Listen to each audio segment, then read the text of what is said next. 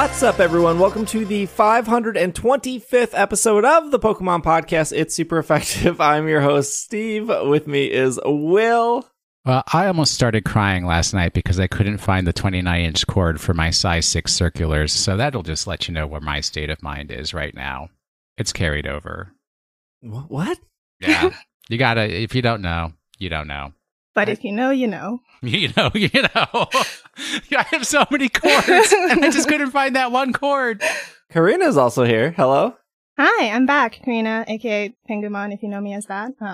Continuing your streak of having almost PhDs on your show. Oh, well, then you're Dr. Karina. Not yet. We grant the PhD as long as you're in the program. Here, you're a doctor just for trying. Can you write to my faculty head and let them know? That I cannot do, especially since it's not a U.S. Accredited institution. All right. Well, man, I appreciate the thought. If it had been, what's the Eastern? I think it's Eastern states is our accrediting. Like, if only you had fallen into that realm. What are you getting your degree in? Cognitive neuroscience. My favorite! All right, we're having a cognitive neuroscience episode this week. Let's talk about neurons, brain areas, and the way that language is formed. Let's go into Broca's area and Pokemon. Great. Steve just checked out again. You just have to listen to us talk about yarn for like 10 minutes before finally starting the podcast, and we've already derailed it again. And now we're going to talk about neuroscience. I know some fantastic neuroscience. Great. The long con of the show is to get a bunch of people smarter than me to then just replace me. And then the show is nothing but doctors and highly educated people talking about Pokemon. Correct. That's not me. But we do have Pokemon news. There was a big 20-minute Pokemon Presents that happened on Wednesday. It had a bunch of mobile games. And then it had I think it was like 9 minutes of Scarlet and Violet. And we're going to do the non-traditional approach here. We're going to start the Scarlet and Violet stuff first, and then we'll save all the smaller stuff for afterwards. There's a lot to go through. That's kind of why I was like, oh, let's just do it first, just in case the show runs real long. Gosh, where do we start? I guess we'll go through the press release. The press release will take us the order. That's always a good guide, yes. Do.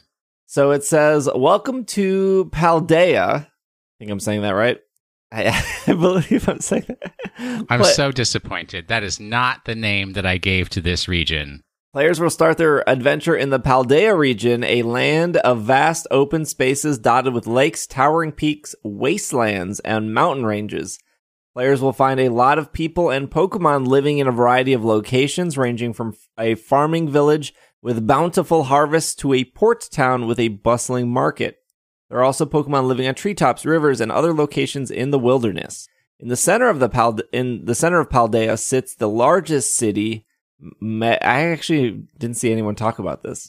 Maybe because no one reads the press release, and they didn't even talk about it in the trailer. But it's called Mesagoza.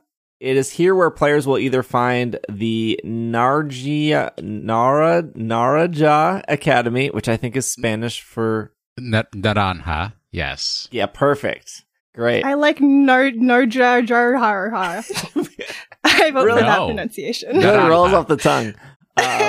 I just said it twice. Naranja. Come on. It's not that hard. And then Uva. So it's the Nara is orange, right? And then Uva is grape. Yes. Purple. You can do it. Naranja. Although nobody says R except for English speakers. Naranja. Better? There you go.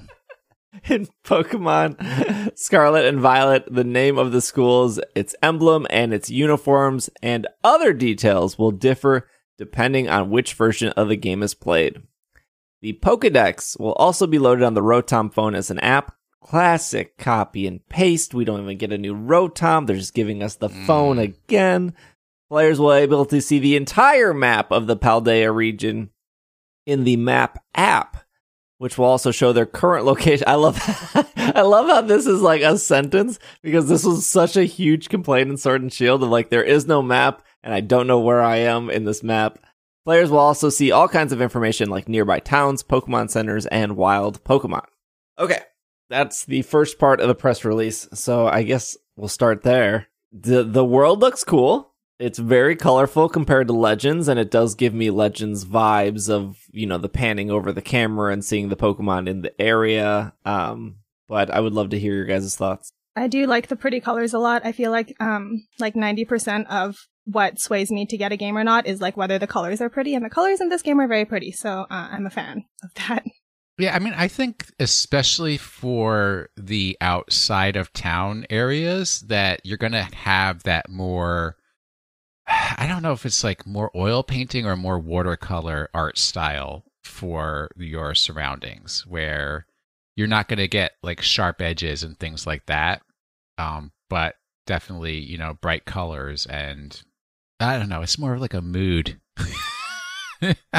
How did you guys feel about the guy narrating the a trailer, I guess is the name? His name was Clavel, I think. The director of the Academy, Clavel. Is this the old guy that was like talking to you? The old guy? Yeah. That was not a professor? I'm like, so how does, do we know how this game works? So it seems like you're like a student in a school, and the reason that you're like exploring this region is for homework. Is that correct? And then like maybe professors are like your teachers? There's the 3 stories, right? Yeah. So that's one of the stories. But it's the treasure hunt is your. Wait, they actually said it in the trailer. They said it's it's like field study, maybe is the term that they use, something like that. But independent study. Okay. That's what they did say there are 3 stories, which like I like rolled my eyes because like I don't think it's actually 3 stories in the sense of like what we've already done in Pokemon games, right? Like you in Red and Blue, you could argue that there are 2 stories. One story is defeating Team Rocket and Giovanni. The other story is trying to be like champion. And now just like literally apply that to every game. So is this just, they already said one of the stories, becoming champion. They said get 8 gym badges. They said that is a story. It's like, okay, well that's in every Pokemon game. And then another story they said is the treasure hunt. Is that like figuring out what the thing in the middle of the map is? Because that's probably the most ambiguous thing, is this giant swirly middle of the map, probably mythical / legendary Pokemon in there. But isn't that also, like if you look at Sword and Shield, the credits roll, you become champion, you've defeated the bad guys, and then there's another story of catching either Zacian or Zamazenta. And then the story that's in literally every Pokemon game is there's a bad guy team that has nothing to do with champions, except for, I guess, Black and White. They kind of merge that. Defeat bad guys. So is that the 3 stories? Did I just like name them all out? Or is the the 3rd story magically like rescue your mother who got captured? So I think, or like my take on it is, I mean, it is going to be very similar to those in those ways, but you can like focus on one and the other ones won't interrupt. Oh, I see. So like if I'm in X and Y, I could just get my 8 gym badges and then battle Pitbull and Lysander like later. Yes. Like Mr. Worldwide, you gotta wait. Yeah. Is the director just the bad guy? Like he gives like major bad guy vibes, right? Who, Clavel? Yeah. Oh man, did you never read the Madeline books? Excuse me? It's the Bad Hat is the bad guy. No. Oh my God. I either just like really aged myself. Please tell me that somebody else has read the Madeline books. Oh no, you guys have to find them. They're so good. It's about these little girls that went to like a school in France. I think that the instructors are the bad guys and Mr. Clavel is not. I think a lot of people looked at Rose and was like, Rose is the bad guy, right? Like I thought that was like pretty. So are they going to do it again? Like they already did the guy who's your friend the whole time turns out to be the bad guy. Like, ooh, plot twist. Do you think they're really going to pull that one out 2 times in a row? Yeah, because now you're not expecting it because you're like, they'll never do it twice in a row. Well, maybe. Lysander was like an obvious bad guy too, right? Like the minute you see him, you're like, oh, you're the bad guy. But he is friendly when you first meet him because he's like, I invented the not Rotom phone. I don't even remember what that was called. The X receiver? The scan receiver? Oh, who's going to remember that? Which game was like the Sea Gear? Is that game? Seeger was black and white. Was black and white. That I do remember. I don't know. That was like a pretty good twist, I guess, that Getsis was using N as like propaganda. That was like pretty okay. I mean, they never explained the Shadow Triad stuff, but details. It was Cylon, Chili, and the other one. The other one. Who's the water one? Cress. Here, Greg's not here. Here's the thing that Greg will say, and I will agree with him. And this is a thing like I see on comments and stuff, where people will always be like, Pokemon stories. People will always like, Pokemon story was good for black and white. It really wasn't. It was like very like all the Pokemon stories are like very average, and the Pokemon world building is very good, and the Pokemon lore is very good. Like the in-depth that they go in with characters, and like the story, like what we saw. I'm getting a little ahead of ourselves, but what we saw of what was their name? Their name was Grusha. So they show Grusha. He is this gym leader. They give him a lot of personality in the trailer. And then they say, Grusha used to be a professional snowboarder, but now he's the gym leader of the Glastado gym full time. He's a type specialist who uses Sea Titan as his partner. Like that is great building of a character. You already get a little bit of lore. That's all we're going to get. Like they never do more than what they just did right there. And I hope that they do, but even like a character like Valerie in X and Y, they made a big deal because she's like the first fairy type gym leader. You go to the town, you see her gym. Her gym has like a bunch of like clothing and sewing stuff, but that's it. Like that's all there is. Like you don't really get anything more out of her. So they have all these pieces in place for like flushing out characters, but then actually never really doing anything with them. And I another example before we move on would be like Milo. Like they gave us a bunch of trailers of Milo. They're like Milo and Nessa. These are the two first gym leaders you'll experience. And you get to Milo's gym and you battle Milo and he's like chasing Wooloo, and then no one ever mentions or talks about Milo again. He is just gone. He like makes. That's not true. He, like, when makes you're chasing down and they are like Dynamaxing all the gyms, the Pokemon in the gyms, Milo comes back. Yeah, for like a hot second. And then you can be like buddies with Milo with your all-star tournament thingy at the end. That's true. You could all-star tournament with Milo. Yeah, the 3-story thing is like, I feel like it's just marketing. Yeah, I would hope it would be more, like Will said, like more parallel than something like, Sword and Shield, like being champion and then afterwards getting your legendary doggo. Because since they're making it open world and they're saying that you don't have to do all of the gyms in like the same order, it seems, or I would hope that means you have more flexibility to kind of like choose your own adventure and not have to do the story that they want you to do in whatever order. I also think it might lead to like, if you want to focus on collecting, then you can do that and feel satisfied that you fit. Like my most optimistic viewpoint would be like, you can focus on collecting and not have to worry about battling at all. And you can still be very satisfied with what you get out of the story. Or if it's the other way, it's like you can focus on battling and not worry about collecting and still be very happy with what you get out of the story.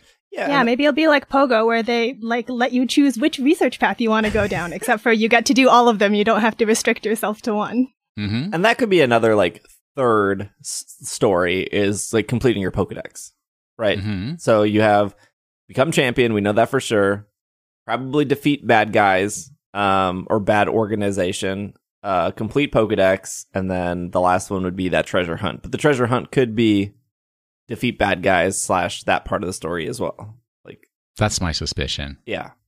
Like completing the Pokedex is probably the third story. They did show new people. They showed Clavel.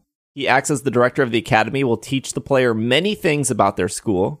Jacques, which is not, that's a French name. We're in a Spanish region, right? Well, how is it spelled? France is close to Spain. That is also true. JACQ. Yeah, that's like halfway between both of them. Yeah, that's strange. I dig his purple haircut. Mr. Rock is very knowledgeable about Pokemon biology and is the developer of the Pokedex app for the Rotom phone. He is also the player's homeroom teacher. Arvern is the upperclassman of the academy. He's good at cooking and researching healthy recipes that can help Pokemon feel better. Penny, Cooking what though? it has a shy personality, and for some reason, she doesn't come to the academy very often. She's my favorite. And then we already talked about Grusha, which I watched a lot of people's reactions to Grusha, and everyone was like, she is great. I said the same thing. I was like, I love her. And then we all find out later that she is a he. So my bad for misgendering, but at least I felt a little less bad that everyone did literally the same thing as me. But Grusha's great. Grusha seems awesome. And it is cool that, I don't know if it's on purpose, but you would like to think it's on purpose that, you know, they made a more feminine character. They've done something like this before in X and Y. Wow, I'm talking about X and Y a lot. So they actually did a trans character in X and Y. I don't know if you guys know this, but they slightly changed it they didn't slightly. They straight up changed it in the English version of the games. But do you know how like Pokemon games have like set characters like Beauty? There's always like a Beauty. There's always like a Karate Master. There's always like a Pokemaniac. And the Pokemaniac in this game is really cool. He has like a stuffed Poke plush vest. Long story short, in the Battle Maison, the like cafe area, not the Battle cafe, Maison, the yeah. Battle Maison. There's a character that when you battle her, she says like, I used to be a black belt a couple of years ago. Isn't the power of science amazing? And then in the Japanese one, it like actually talks about like the transition a little bit more clear. I don't know why. I do know why actually America censored it, because like they have the weirdest. It's fine.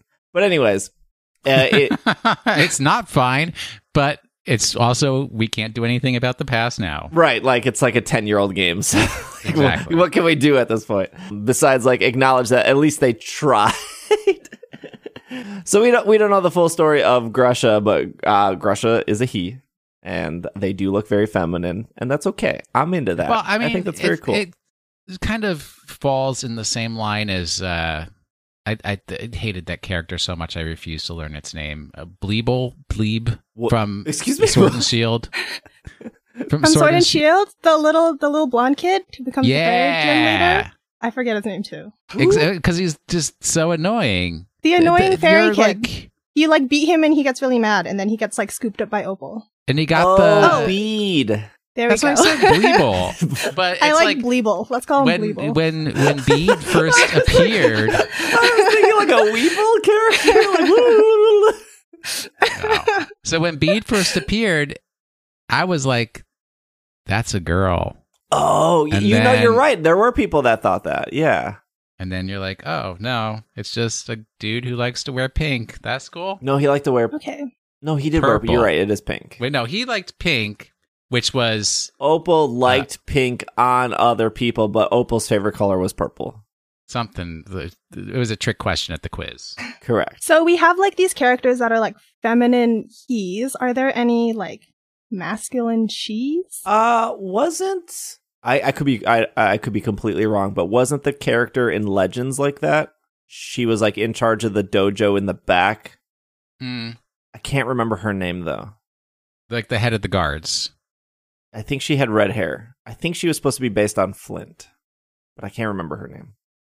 They really flushed out the characters in in Legends. Oh, you know, I did want to bring up Legends because Pengu said they were not interested based on everything they saw up to the trailers, and then the game came out. And then did you skip it or did you get it? Okay, so I watched everyone play it, and it looked like everyone was having a lot of fun playing it, and I believed that it was a good game, but I was also like, this still doesn't look like the kind of game that I would want to play, so I held off, but then my big brother got the game, so I stole his cartridge and started a save file, and I made it like 2 hours in, but it didn't really stick. Was it the catching mechanic that turned you off? That, and I'm just like, I'm bad at video games, so I'm like, I don't I don't know where to go. I'm also like very bad at navigating like in the real world and also in game. So as soon as you take away the train tracks, I know it's like unpopular opinion. Everyone wants open world, like everything. But as soon as you take away the train tracks, I'm like, I don't know what to do. I don't know where to go. I'm just going to get lost. And I end up spending like hours circling the same place, which ends up not being fun. Like when I played Breath of the Wild, I also got like 2 hours in and I never made it off the cliff with like your paraglider because I couldn't figure out like how to navigate to the thing. And I ended up just cooking for like an hour and then giving up on the game. So. That sounds like me with both Zelda games. Yep. So are you worried about then Scarlet and Violet following more of a more similarities in Legends versus maybe Sword and Shield? Yeah, I mean, I think it's great that like Pokemon is branching out with and like moving away from the train tracks because I think that's what, you know, your average person has been screaming for however long. And I'm going to get the games. I'm going to try it. So I don't know. We'll see. Yeah, I know, like, I think with open world games, I had this problem with Final Fantasy 15 where it was like, I want to do this, I want to do that. And then, like, the this and that weren't that interesting. And then I could tell my enjoyment started to fade, which I would imagine that other people have similar experiences. But at least Final Fantasy 15, and I would say Legends, did have it where it was like, you can kind of ignore all that. And, like, here's your next story mission, here's your next story mission, here's your next story mission. And kind of go to that. I guess the difference though with like Legends is you could not have the resources or the correct Pokemon to move forward, so you would have to like fiddle around the area. It's like a tough balance, and it's funny because like when I was like playing Elden Ring, I was like, sometimes I just like when games are linear, and I know that's an unpopular opinion, but like when I'm in a cave in Elden Ring, and it's like, you could go left or you could go right. And my thought process is, well, one's a dead end, and the other one is the right way. But if I go the right way first, then I don't know what's at the dead end, and then I'm backtracking because it's like, oh, this is the right way. I need to go now the other way to figure out what's in the dead end. Oh, the dead end has nothing. I'm exactly the same way. Yeah, I like... Yeah, when I'm like going along train tracks and I'm like, I think this is the wrong way, but I need to go the wrong way first to make sure that I see everything in the wrong way before I go the right way. But I kind of just don't want that. I just I get that, like, it's like a sense of exploring, but like not really. It's more like a sense of anxiety of like, I picked the right way and now I have to backtrack and go the wrong way because what if I miss something? And then you get over there and you're like, it's just a potion. But you got to cover all the territory. Sometimes linear is good. Just push me in the right direction. Just don't give me like 8 options. I want to go straight. Agreed. Yeah, when I'm playing video games, it's because I'm tired of making decisions in the real world. I just want to sit back and let somebody else make decisions for me. Probably bring up a lot of comparisons to Sword and Shield because there was the How and Hop both have 3 letters. They both start with H. They copy and paste animations. It's fine. I'm not here to debate copy pasting animations. Disney does it all the time. But that was a very common talking point of like, how is Hop different than How? And they did end up being very different characters. Although I look at Penny and they say she's a bit shy and for some reason she doesn't come around the academy. And I can't help but think of Marnie, who I wouldn't maybe say Marnie was shy, but she did. No, Marnie was a champion. She did keep to herself. And she didn't... I always thought that was more that, like, not that she was shy, but that she was like, I don't need you guys. I am very self-sufficient and good at things. And, like, that kind of vibe rather than being shy. Yeah. I mean, her gimmick was, like, she didn't smile. And then, like, at the very end, it's like, oh, you gotta smile at him. Great. Great storytelling, right? It's like, no, not really. Like, it was cute. She has that, like, Eevee plush wrapped around her. That's cute. What? Eevee plush? It's like an Eevee backpack. She has a backpack, and she just puts the arms But it's like down. an Eevee backpack.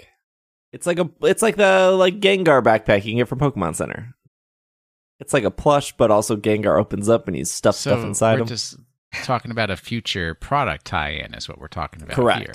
There's no way that this doesn't become a $80 backpack in only the Japanese Pokemon Center. They did that wear stuff a backpack like that though. That thing would just slide right off. I think most of Marnie's stuff actually became real. and was Japan exclusive. Like they had like her cell phone case, her backpack, her towel, cheer towels. I don't know what they're called, but they're like towels. I don't think a lot of that stuff came to the United States, but they made a big deal about that stuff. Does this mean we're getting a new Evolution because Penny's got the EV backpack? Yeah, yes. Did you know there's a dedicated EV Twitter that's existed for like 7 years? That has to mean we're getting a new EV. That's the long con. Arvin is an upperclassman at the academy. He's good at cooking and researching healthy recipes that can help Pokemon feel better. Did you not get like jock feels from, not to be confused with jock, did you not like JOCK? Did you not get like high school varsity jacket feels from this dude? Yeah. He looks like a popular kid. Yes, I agree. He reminds me of the guy in Legends Arceus who was always like showing up, and he's like part of the Traders Guild or whatever, and he was like, oh, I've got this other mission, I'm gonna lead you over here. What was that dude's name? The blonde guy, the Cynthia looking guy. Volo, that's the vibe I got off this dude, Arvin. There's a little bit more, there's an extra sentence not in the press release, I don't know why, but that's on Pokemon.com. He will be asking you to help him out since he isn't very good at Pokemon battles. So he's the NPC who's going to send you out on missions to fight Pokemon, because this is very Monster Hunter vibe. That's like 90% of the missions in Monster Hunter are, I came across this monster, I don't want to battle it myself, you go do it. I'm going to reread Penny's real quick. Penny is in the same grade as you. She's a bit of a shy personality, and for some reason she doesn't come to the academy very often. She's especially fond of her fluffy Eevee bag and always has it on her back. She's hiding something. She looks sad. She does. Also, did you notice her leggings are like all patched? Is that patches or is that like the pattern on it? Like, is that not plus and minus patterns? It's a plus and it's a plus minus. patterns. But like the minus is the minus of the blue and the plus is the red and the... It looks tore and her up hair to is me. blue. Where red. can Maybe I she's find a like- transparent skirt? What is where does this clothing exist? Is it made out of plastic? That would be the only way, right? Ragstock. Go to Ragstock. No, it's lace. It's Oh, it's like a lace. That's really hard to like. It's like a sheer fabric. yeah, like a tool. She has almost. leggings, shorts, skirt, a hoodie, combat boots, a huge backpack. It's a good look. All over the place. She is 100% my aesthetic. Absolutely. I wonder if she'll have some sort of like, not bipolar, but like multiple personality type thing. Because she has like the red and the blue hair and like the plus and the minus. Maybe there's something like split personality about her that we'll find out about. When it says she doesn't come around to the academy very often, I think, and then she's sad. This is maybe the American in me. I just think like, oh, her parents are the problem. Like whether they're like getting divorced or they're not great parents. Like popular theme in Pokemon games, sure. I feel like that's like a popular theme in real life. Like, oh, this kid is very depressed, must have problems at home kind of thing. That was like kind of the trope IRL in school when you're like, they're not doing too hot. I mean, it's just guaranteed. She's hiding something. We don't know what, but at some point we're going to discover what it is. What if the treasure's just been in her backpack the entire time? No, it's a new evolution that she, like her Eevee at home evolved into it, and she can't let anybody know because she's the only one who's ever come across the ghost type Eevee. I don't think so. I think what is going to happen is she is going to have an Eevee, and it's just every time you battle it, it's going to have a different gosh, I hate this word. Terastalization. Yes, correct. I think that is her gimmick. You will battle the Eevee, and she will have a different She will have a different Terastalization. Every time you battle her. I think that's the probably what you think they're it'll going be for. just her Eevee who does it, or do you think like you'll be able to get Pokemon who can? I mean, I think you'll be able to get the things as well. I think that though, like because I'm assuming Eevee will be her main Pokemon, and then she'll change it a bunch of times in order to try to beat you. Wait, you can change a Pokemon's Terastal form? So that's my question. Like, do you think that her Eevee will be unique in that it can like change? It can be like a water Eevee or a leaf Eevee or a fire Eevee. Or do you think that like you will also be able to get an Eevee that can change into a bunch of things, or you can only get Eevees that can like only be grass or only water? Yeah, because that like what I picked up on when they were discussing it was like when you catch a Pokemon, it will have like its regular Pokemon stuff, and then a specific Terastal alternative, right? Because they're just like, we need to give Steve more of what Steve wants. So now it's going to be like the rarest absolute Pokemon that you can get is the Cloyster with the ground Terastal form with this, what are those names that they stick on them? Brilliant thing, and Mark. Also no, like when it's got the name, the mark Pokemon like, with the title. Mark, it's got its own mark, and it's got like shiny. You got to get all of them, and it's like 1 in 2 billion chance that you're gonna get that one. Yeah, I mean, like there is the high likelihood that once you catch a Pokemon with a specific Tera type. So if Eevee is normal and the Tera type is normal, then it gets the ring pop on its head. It's like that weird crown thing that they showed. And then why would a normal Eevee have a normal Tera type? Because like that's what they showed with the starters, like the fire, like. So I think only some Pokemon will switch their types when they switch. Are we in paragraph 2 of the press release now? The Terastal phenomenon? Yes. Well. Okay, let me finish this thought because then we're gonna take a break and then we'll talk more about Tera. There is the high likelihood that if she has an Eevee, her Eevee will just stay like normal Tera type and then have the ring pop crown, and then that's fine because you're right. The mechanic might be designed where you cannot change it, which was like Sword and Shield, where like in order to get a G-Max Kingler, I need to find that raid, I do that raid, I catch that, and now I have it. And then DLC was like, well, now anything can be G-Max, just give it the soup.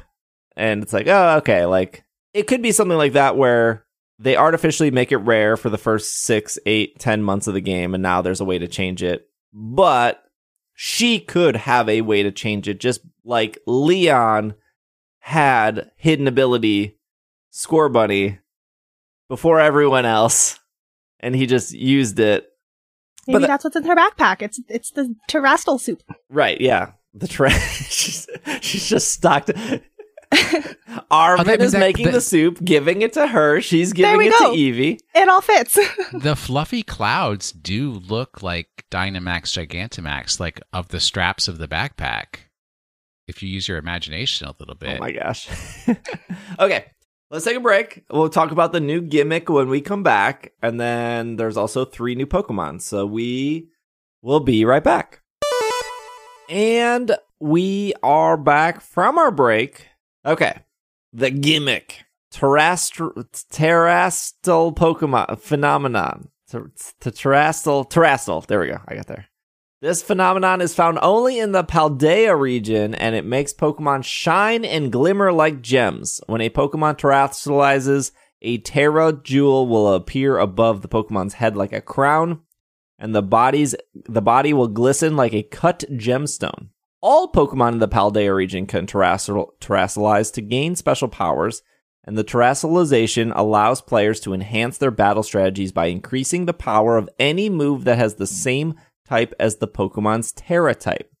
There are 18 types, no new type confirmed, meaning there are countless combinations of Pokemon and Tera types. Players can terastalize a Pokemon once per battle, and the transformation will last until the battle ends. Players will need a Tera Orb to terastalize a Pokemon, which will need to be recharged after each use. Players can only charge their Tera Orb by touching crystals overflowing with Terastal energy or by going to a Pokemon Center. Okay, we'll stop there. So so we can talk about gimmicks here. Just a quick overview. Black and White's battle gimmick was gems. There was a gem for every single type of Pokemon. When you used the gem, it would be used up in battle. Nowadays, in a game like Sword and Shield, there's only like 2 types of gems. I think it's normal gem, and I think it's flying gem. And then all the other gems are gone. Actually, I don't think it's flying gem. Normal for sure. I think normal gem is the only gem that got preserved. Yes. I don't think there is another one. So that was very popular and competitive. You would see Pokemon like Tornadus run the move Acrobatics. It would use Acrobatics. It would get the power of the normal type gem, and then Acrobatics gets stronger when you're not holding a held item, and all of a sudden it's not holding the held item because it used the flying gem, and now it's... Anyways, gems are very, very popular. Another thing in Black and White is like a dragon type Pokemon could hold a dragon gem, and because fairy type didn't exist in Black and White, not a lot of things could survive a dragon type move with a dragon gem. In X and Y, your gimmick was Mega Evolution, which I would argue, for all comparison, probably the most limiting one. Because going back to Black and White, any Pokemon could hold a gem, and it didn't have to match its type. You could have a Hydreigon hold a dark gem. Well, hold on. Hydreigon is dark. You could have a Hydreigon hold a fire gem, because I believe it gets Flamethrower, and that Flamethrower would be stronger. There were only, across 2 games, 64, I believe, Mega Pokemon. So even though those games were the last games that required all the Pokemon to get the Shiny Charm 700 and something, very limiting in that sense of... I hope you really like Kangaskhan, because that's one of your 64 Pokemon that could Mega. Then we moved on to Sun and Moon, which had Z Crystals, there were specific Z Crystals, like there was a Pikachu Z Crystal, but for the most part, you could put any Z Crystal on any Pokemon. Mimikyu could hold a Fairy type Z Crystal, it could hold a normal type Z Crystal, it could hold a Fairy type Z Crystal, right? And those were just fancier versions of gems. But that was pretty much the gimmick there. Well, you had to learn the dance too. Yeah, it's true. You did. There was a dance. Yeah, there was a dance. But really, like, very comparable to gems in a lot of ways. I guess it wouldn't get used up. So Acrobatics, like, you're still holding the gem. Anyways, and then, Sword and Shield had Dynamax/Gigantamax, which again all Pokemon could use. And I know there's this constant roar of people that are like, just bring back Megas, make more Megas. Which, hey, I liked Megas. I think the Megas that exist are cool, but I don't think that would ever work because they would have to then literally double their Pokedex at that point, right? Mm-hmm. Like if Sword and Shield, which started with 400 Pokemon, had Megas for every Pokemon. Now all of a sudden you have 800 Pokemon. And that's with a cut Pokedex, right? Like they cut the Pokedex to like make animations and to like change stuff around and like to whatever reason you whether you believe or not believe for them to cut the Pokedex. Having a Mega of every Pokemon doubles that Pokedex. And even if you're like, well, just Mega another 50, it's like, okay, well, I don't care about Tangela. I don't care about Magnezone. I don't care about... How dare you? How double dare you? Has to be about you and the ones you care about? I didn't care about Audino. I'm not going to short somebody their Mega Audino. That's true. Yeah, I'm sure all of the Audino fans are very happy with their Mega Audino. I think they did learn something of like, it's important for all the Pokemon to have something, and they did specialize some Pokemon, right? Like Kingler, Machamp, Blastoise, Venusaur. Like they did get special forms, but at least all the Pokemon could use that gimmick, right? Like you could go through X and Y and just never have a Pokemon with the ability to like they give you a Lucario, right? And they're like, "Here's a Lucario, he can Mega," but like if you don't like Lucario, you wouldn't put it on your team, and then you can go through that whole game without ever having that button lit up. Whereas at least in Alola, like at any point you could put a Z Crystal on anything. You could Mega Bip Blop Bloop with your Mimikyu Super Happy Friend Time. I don't remember what his move was called. Super Happy Friend Time. You could do that to every single young goose you walked across. I don't know why you would, but you could. And with the Gigantamax Dynamax thing, you're limited to like gym leader battles, but you could Dynamax your Gossifleur, you could Dynamax your Aerokudo, you could Dynamax your Cramorant, you could Dynamax your Squirtle. Like, you could do that to every Pokemon. Do I think like Megas are forever gone? No. Like, if they do an X and Y remake, which of course they will, because they will remake every game until people are like, look, they remade Red and Blue, what, 3 times now? They will remake every game because it will continue making their money. Yes, if they do an X and Y remake, do I believe Megas will come back? Yeah, of course. Do I believe they'll add a couple new ones to like sell more copies of yes, of course I do. But like, I think as an overall gimmick, they learned that they need to apply this to every Pokemon. To like cast a wider net of, oh, my favorite can do this, versus like, I don't care about Charizard, I don't care about Lucario, I don't care about Pikachu. What do you got for Chimecho? Nothing? Not interested. Yeah, I mean, the way I see it with Megas, and we don't have to go down this road, but it's like Black and White was the real introduction of like real competitive VGC. Like, we're going to make this a real thing. And then with X and Y and Megas, they were like, let's shape the VGC. Let's shape the meta and try to control it through these Megas. And then they were like, that is a huge mistake. It's like, this is more than we can handle. So let's find another way. Well, let's step back from this and find another way to do it. You know, they did a great job, in my opinion, with the battle scene in Sword and Shield. They did it where, you know, Series 1 was different than Series 2, different than Series 3, different than Series 4. They did it where they allowed Legends, they didn't allow Legends. They did it where they allowed Dynamax, they didn't allow Dynamax. They allowed it where these Dynamax Pokemon, these Gigantamax Pokemon were legal, these were not. They did a series where they banned the top 10 most popular Pokemon. Like, it was really great. And because every Pokemon could use the gimmick, it didn't feel restricting. Imagine if they did a top 10 ban in X and Y. Like, the number one most used Pokemon competitively was Mega Kangaskhan. There were only 64 Mega Pokemon allowed, and realistically, only like 8 of them were actually competitive. Kangaskhan being like the number one for a very, very long time. Obviously, once they opened it to legendaries, you know, Rayquaza and Primal Groudon and Primal Kyogre dominated, of course. I think they figured it out, right? I think they saw that, like, we added this new gimmick. We added the Mega gimmick to X and Y, and literally most of these Megas are useless competitively. Like, you could still use them for the story. But that was the point I always like made with people, is like, cool, like, no one is using Mega Bayonet in competitive. What are you doing with it in the story besides like Megaing it against a gym leader or something for? Well, that's the other half of it, is I think when they realized that they couldn't control Megas, they were like, the only Megas we're going to make are the ones that nobody's going to use. We'll just make these garbage Megas. Yeah, so going back to the new gimmick, I like the crystallization that happens with the Pokemon, but man, the little hats are kind of dumb.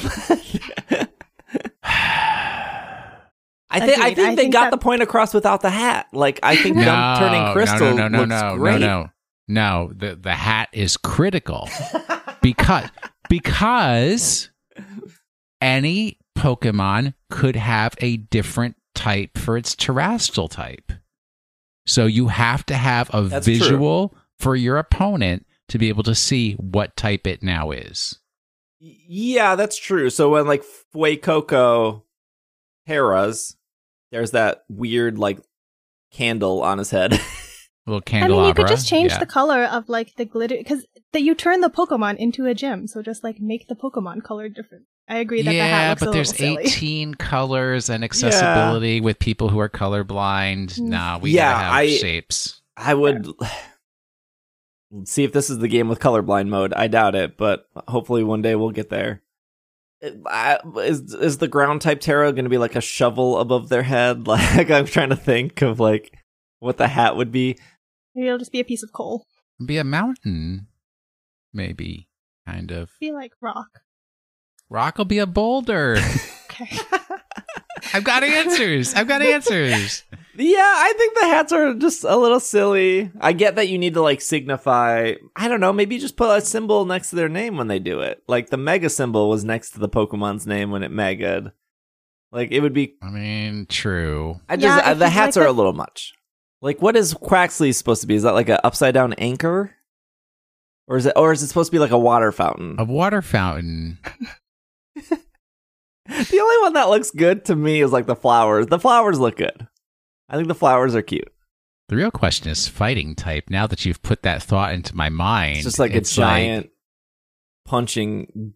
All I can think is knives. Maybe a boxing glove? I don't know. Yeah, what would it be? Yeah, that is. They do. Yeah. What would dark be? Just like a swirling shadow that floats above your head and is shiny.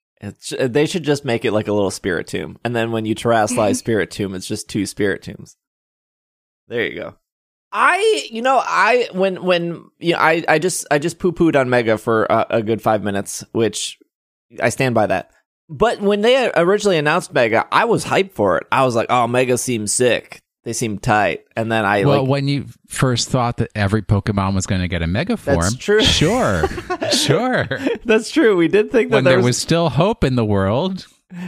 And then when they showed Z crystals, I was like, man, that looks cool. But okay, here's the thing. So they showed Megas. I was super hyped for it. They introduced Megas. And then my experience through the story, and I was like, I personally found X and Y to be relatively easy, not because of the experience share or anything like that. It's just, to me, most Pokemon games are relatively easy because I feel like I have a pretty good sense of playing video games. And the example I will use is I've been playing It Takes Two with Irene, which I think is a really good game, and it requires, I don't know if you guys know this game, but it requires both of you to work together to like beat the game, right? And the cool gimmick of the game is like only one person has to buy it. So if I bought it and I wanted to play with Pengu, they wouldn't have to buy it.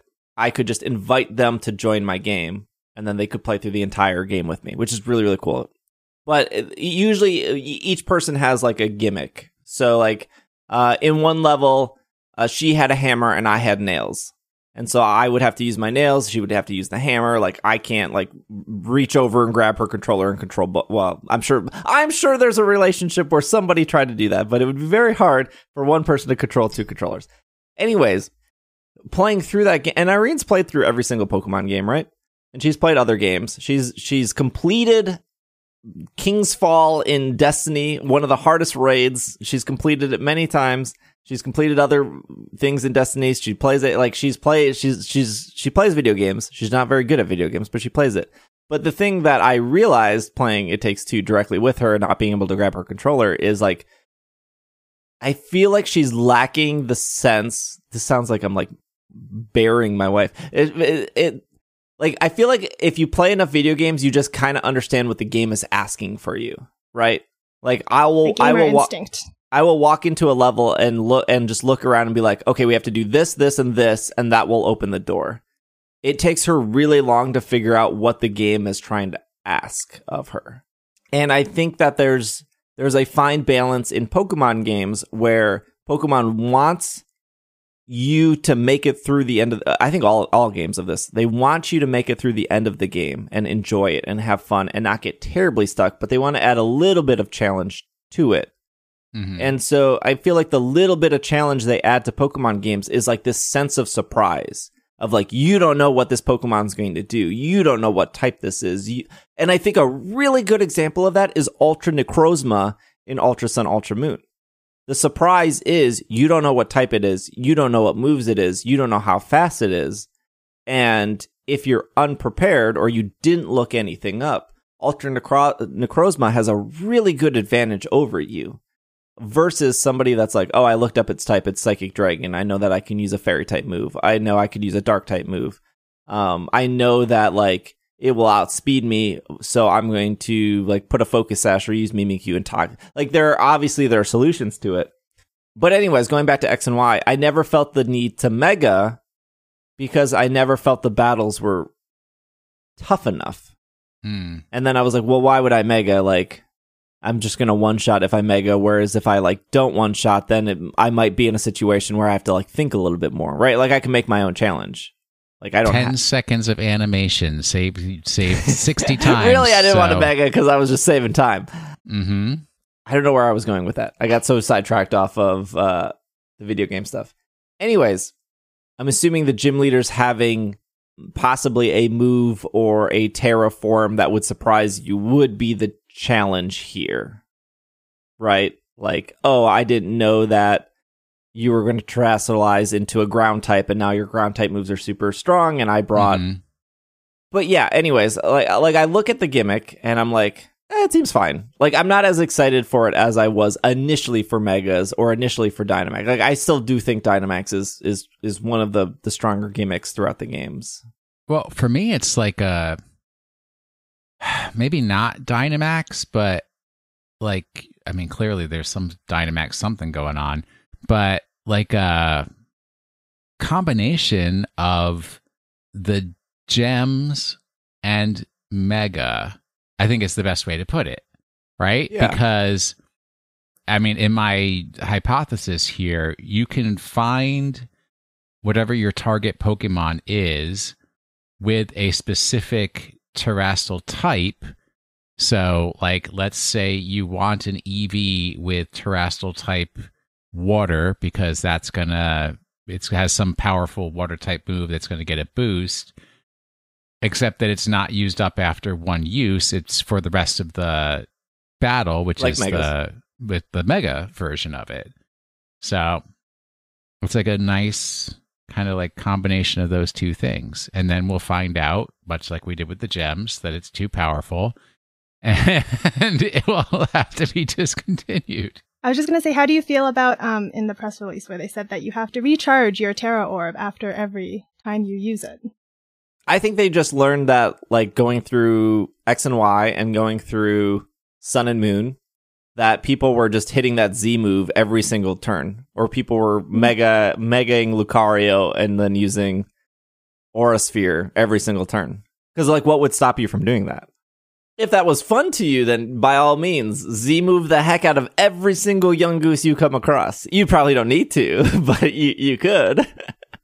Yeah, so I'd say that's the two thoughts on that. Number one, that's not for competitive VGC, right? Right. It won't apply.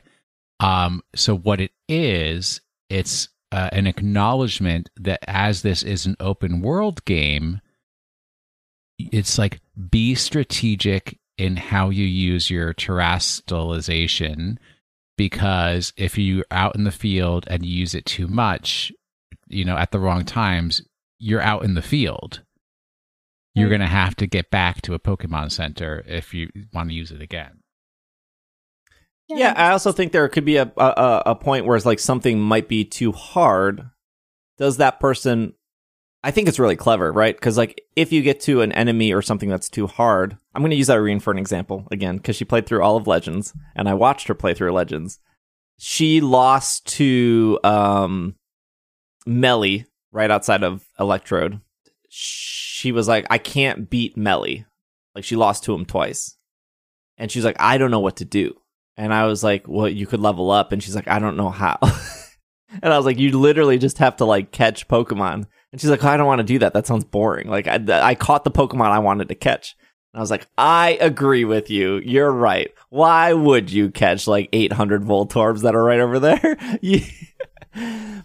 But I think, like, in that situation, if a person was stuck, like the example I just gave, and they were like, oh, I just have to, like, touch a bunch of these crystal points, and now I get my super move, and I bet that will help me defeat it. And then it gives them, like, a sense of almost direction. Like, I know what I need to do to recharge, and now I can strategize this way.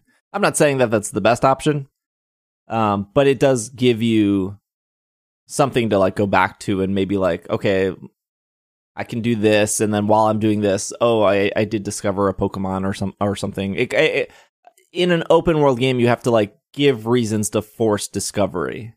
in like something like the Isle of Armor, I would go and pick up everything every day. I would pick up all the feathers, I would pick up all the rare candies, I would pick up the mints, and I would have so much of that stuff. And it would be funny because people would come into my Twitch streams and they would be like, wow, you have so much of this item. And it's like, yeah, because I do this every day. And they're like, I didn't even know that stuff existed.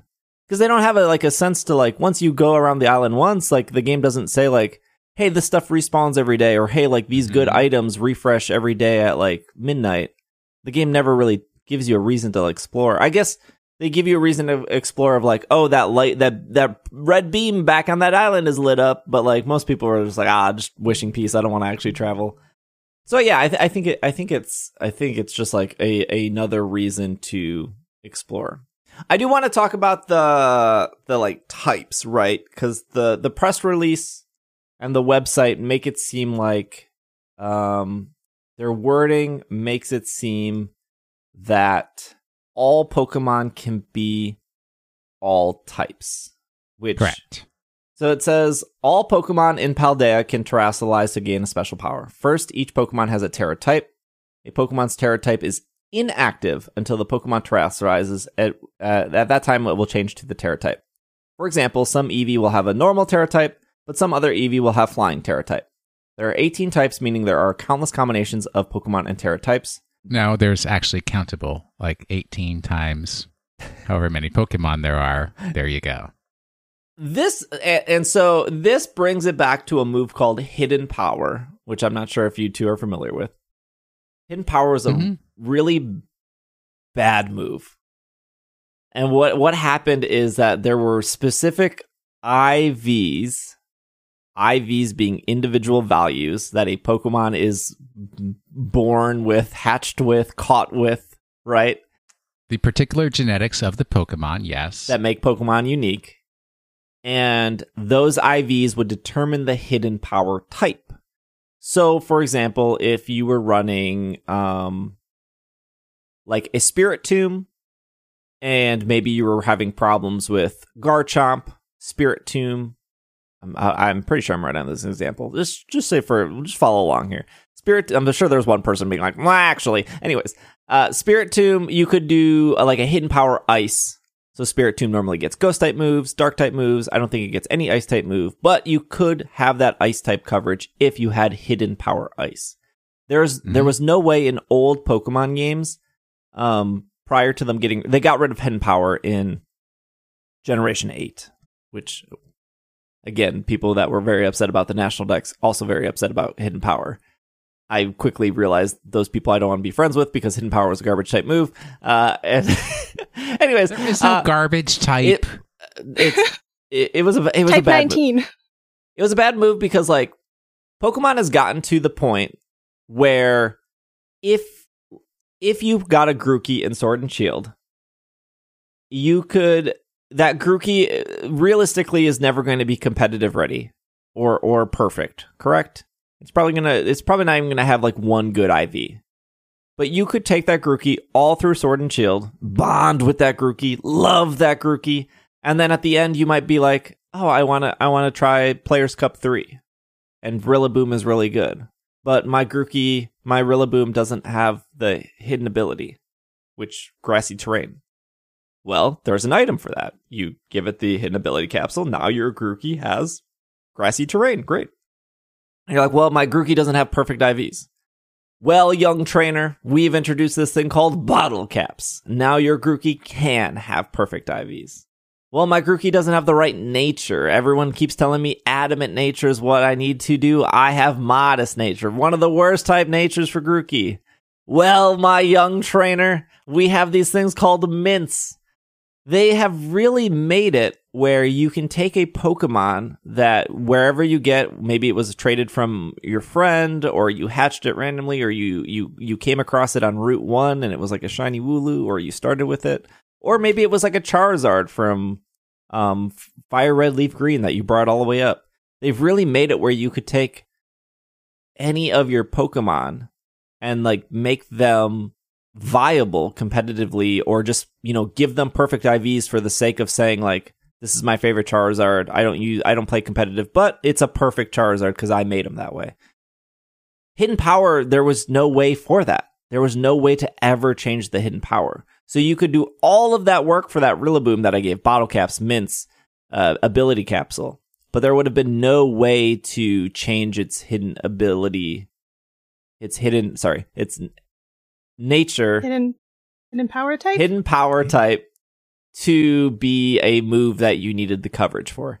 They would have just introduced the hidden power charm. That's true. Rather than taking the move out of the game. The hidden power capsule. So I think getting rid of hidden power was good. And when they showed the terastalizing, people then jumped to like, oh, this is like hidden power again, right? Like I'm gonna go catch a spirit tomb in Scarlet and Violet. I'm gonna give it the hidden power terastalizing ice type thing. I'm gonna have that coverage again.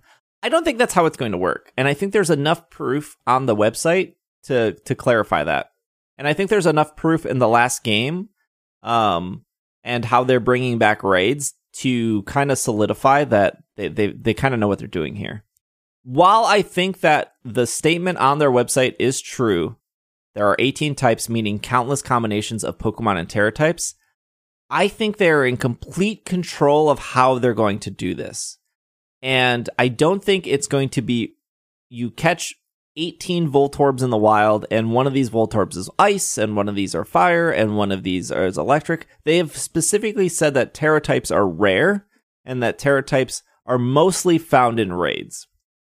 And they can use the word mostly found in raids because they've showed a Pikachu, and they're like, this Pikachu is flying, and you get it through distribution. That fits that sentence of mostly found in raids, because the other 1% is found in like distributions, or like Pokemon Home, or like another game. So if they are mostly found in raids, and they show on the website that there is a green crystal, and that they say on the website that this is a grass Tera type, meaning you are going to see that this is a grass Tera type raid, and the Pokemon you catch in there will be the grass Tera type. So if you go into that raid and you see a Gardevoir, that Gardevoir is going to be grass Tera type. But as we know from Sword and Shield raids, it's usually like 10 Pokemon, and then the Gardevoir's a 1%, the Arcanine's a 5%, the Squavit is a 30%. If the raid color determines what Tera type there is, they're guaranteeing the Pokemon in that raid pool is that specific Tera type, meaning they can control which Pokemon get which Tera types. So is it possible for Charizard, for example, to get water, electric, flying?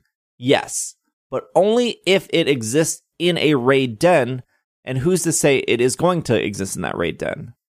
And I know this is a really long-winded conversation, but like when you start the game, well, I'll use Charmander, and there is no Charmander in the raid dens, then your Charmander can only be probably fire or flying, right? Whatever the default it assigns to. They could do a raid event in the future where it's like, oh, this weekend we're putting Charmanders in raids, and those Charmanders in raids will fall under the water Tera type. Now you can get a fire Charmander, and then you can get a water Charmander. They have already proven that they have been rotating raids every month. Game's been out for 3 years. They've rotated them every month. They've given us special raid weekends. They've given us shiny raid weekends. They also controlled Gigantamax pretty well. Like when you started Sword and Shield, they promoted what did they promote? It was like Dreadnought and something else. And so you went into raids, you would catch like Dreadnought, but like Kingler or Machamp or Gengar, those were like really rare Gigantamax raids. And then all of a sudden the month would rotate over and they're like, we're promoting Machamp and Gengar. They're appearing more frequently in raids. They've controlled that situation before.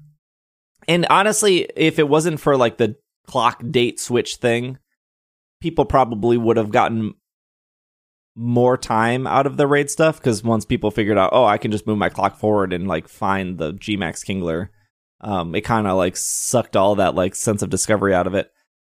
But not only can they control which Pokemon appear in which raid dens, meaning they can say like, yeah, Pikachu can be any type, but Pikachu only exists in ground type raid dens. So right now you can only get electric Pikachu, you can only get flying Pikachu from the distribution, and you can only get ground type Pikachu. Could there be a ice Pikachu in the future? Yes, but not right now because there's not a Pikachu spawning in an ice type den. So all of that aside, I think there's enough proof in what I just explained for that to probably be the case. But also they can use this for competitive. They can say like the current raid den situation is how Series 1 of competitive is going to be.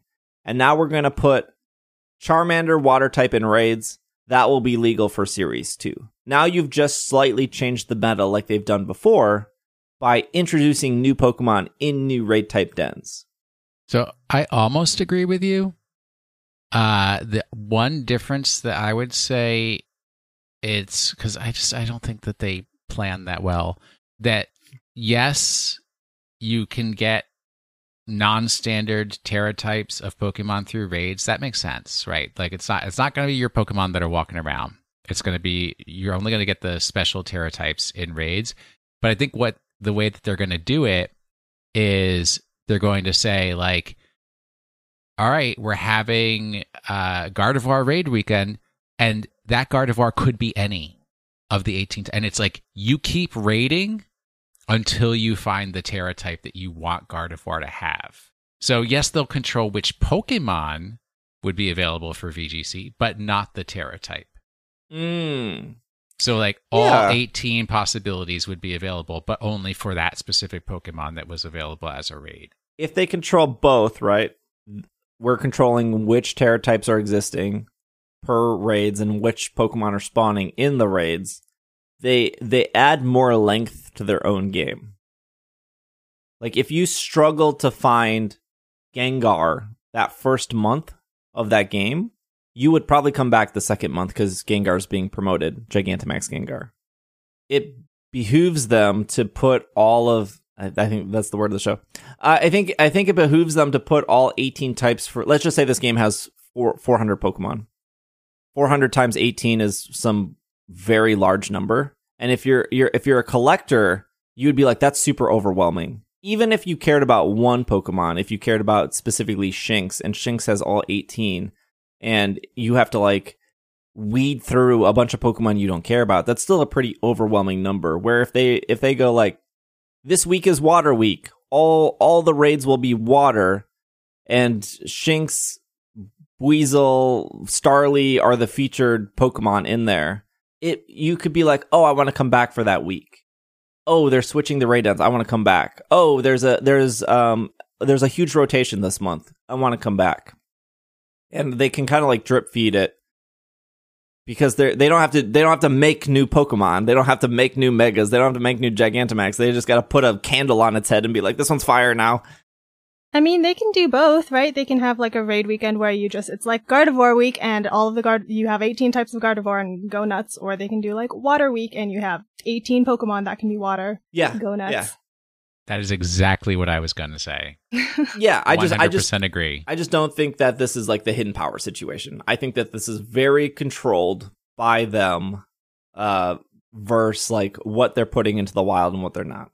Sinistea is like a really good example too. Like, if you wanted authentic Sinistea when Sword and Shield first came out, there were 2 places to hunt it. One was in the forest through wild encounters, and then the other was in the fog in the wild area, like 1 day a week for like 6 hours. Like those are the only 2 places you could hunt it. You could breed it, but you couldn't get authentic. And then the Crown Tundra came out and gave you a 3rd place to hunt it. Like they control exactly which Pokemon are spawning in which routes, in which dens, so I don't think I think there's probably more control to Tera types than people think. I don't think you're gonna start the game and be like, I got all 18 EVs within the first hour. I just don't think that's happening. Because that would assume that Eevee is in raids, and we don't even know if Eevee will be in raids. That being said, if anybody has a Steel Tera type Phalanx, I'm looking to trade. I need one. Thanks. And for the battle stuff, competitively, I think there is a lot of value to like you being water fairy and then just changing your type specifically to water. That would be the Azumarill they showed. Like, oh no, I'm there's a poison Pokemon across from me. I'm just gonna drop the fairy type, go pure water. Now I'm not. Now that poison type's not super effective against me. It's just neutral. There's definitely value there, and I think this feeds into like them controlling the types. If you know that Pikachu is only electric, flying, ground, if you're playing competitive and there's a Pikachu in front of you, now you don't go, oh gosh, there's 18. Which one is this Pikachu? You go, this Pikachu is either electric, flying, or ground. Like, those are the three options. Well, so my question, which I don't see an answer for, is does terastallizing change the Pokemon's type, or does it just give it an enhancement? It does say it changes its type. Where? There's like 8. All Pokemon can terastallize to gain special powers, and terastallization allows players to enhance their battle strategies by increasing the power of any moves that have the same type as their Pokemon's Tera type. There are 18 types, meaning there are countless combinations of Pokemon and Tera types. Changing your Pokemon's weakness. It's the next sentence. Oh, dag nabbit. Yeah. And that's not in the press release. That's how they tricked me. Yeah, it's not in the press release. I don't know why the press release and the website have like slightly different. Okay. And then they brought back raid battles. So this will be our last part of the Tera. This was the thing out of all, like, I thought the trailer was good. I thought the whole presents was good. But man, them bringing back raid battles, I was like, no way. That was the thing I was super worried about in Sword and Shield. I was like, I think raid battles are so great. I think the thought process of 4 people battling one Pokemon that's supposed to be a little bit challenging, turns out it didn't end up being that challenging, but it was still fun. Look, Animal Crossing's not challenging, still fun. Well, maybe paying off your debt to Tom Nook a little challenging, but things don't have to be super hard to be fun. And I thought raid battles were just an absolute delight. I thought Dynamax Adventure was an absolute delight. Even like failing a Dynamax Adventure and being like, we didn't get that Zapdos, but we got 3 other Pokemon. Let's shiny check those. Still super fun. And I was like, if they get rid of raids, what like 4-player activity are they going to give us? And they're like, you know what? No, we're just going to bring back raids again. It's slightly different because like not Dynamax, but like very into this. I think like they hit it out of the park with raids for Sword and Shield as like a fun thing that they shouldn't have cut. And I think that's the thing with a generation of Pokemon is like going back to Megas. People loved Megas and then they cut it. And then people were like, I want Megas back. And that's kind of like, raids are great. If you cut it, what are you replacing it with? Because at least Megas were replaced with Z Crystals, were replaced with Dynamax, replaced with another gimmick. But like, if you just want us to race bikes around this world, that's not the same as like cooperating to like take down a hard boss. Yeah, I agree. I really like the raid system as well. And if you're somebody that likes Pokemon but you don't like battling, there's like not a lot of multiplayer stuff you can do in Pokemon aside from like trading.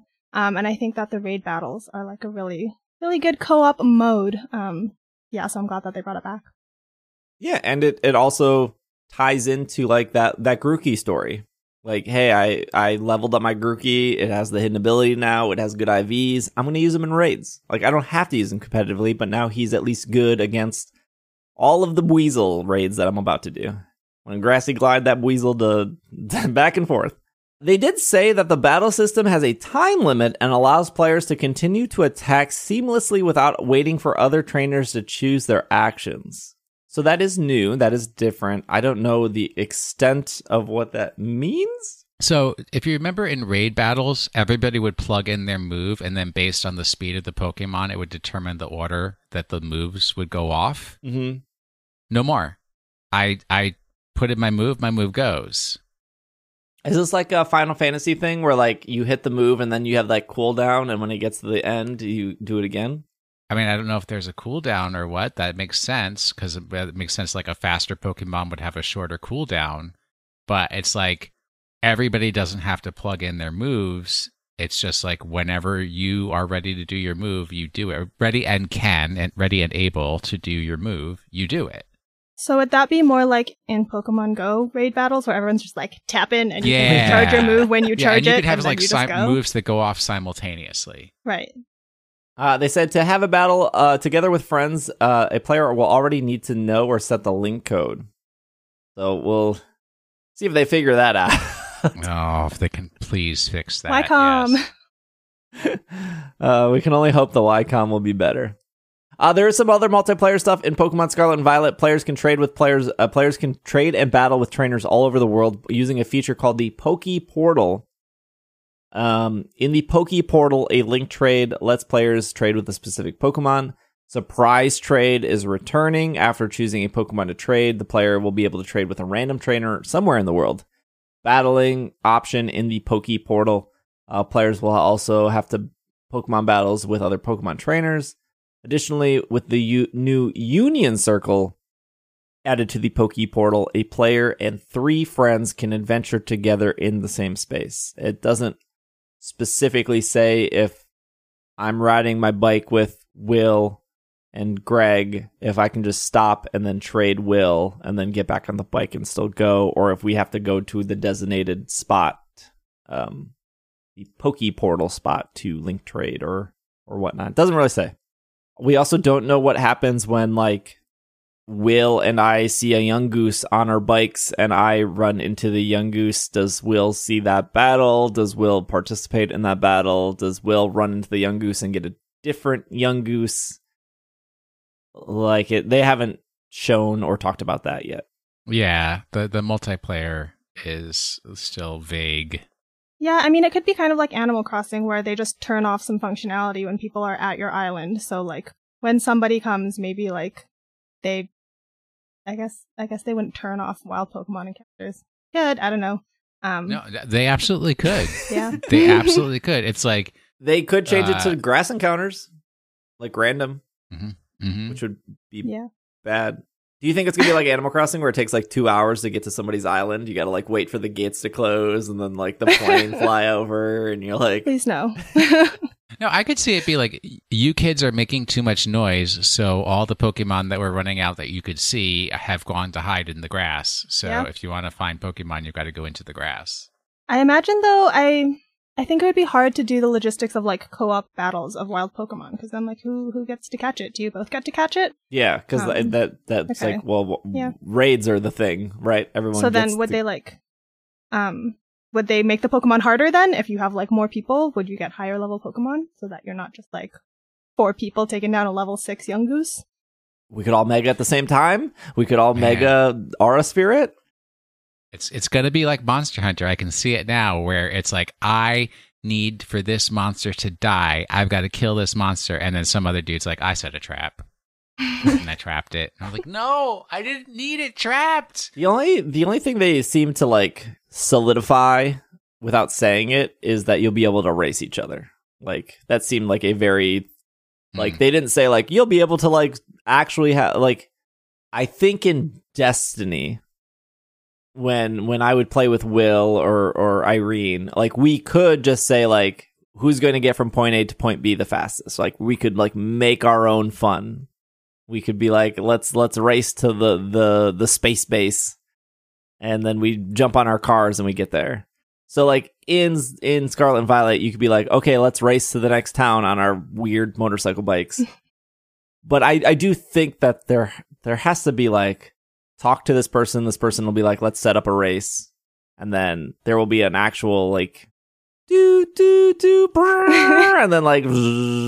I mean, even Destiny did introduce racing eventually. Yes, yeah, they eventually did. So, if you can race, does that mean the speed of your bike depends on, like, the stats of your Pokemon? Like, like what's gonna, if everyone has a bike that goes the same speed, how are you gonna race? Like, what's gonna determine differences in speed? The tight cornering? Yeah, I think it's... Hitting the apex of every turn?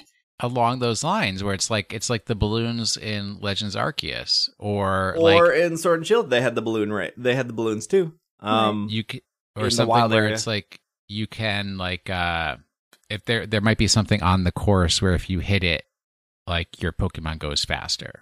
Okay. Or in Sword and Shield, if you hit it, you would like spin out. So they've done racing before.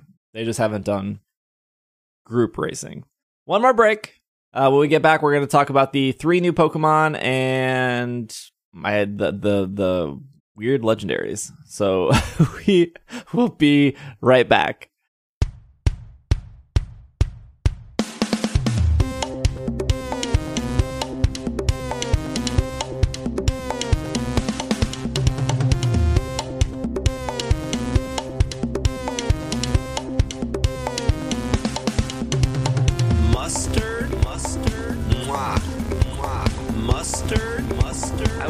mustard. Love mustard. Mustard. Mustard. Business time. Mustard time. Mustard. Mustard. Mwah. Mwah. Business time. Mustard. Mustard. Mustard. Mustard. Mustard.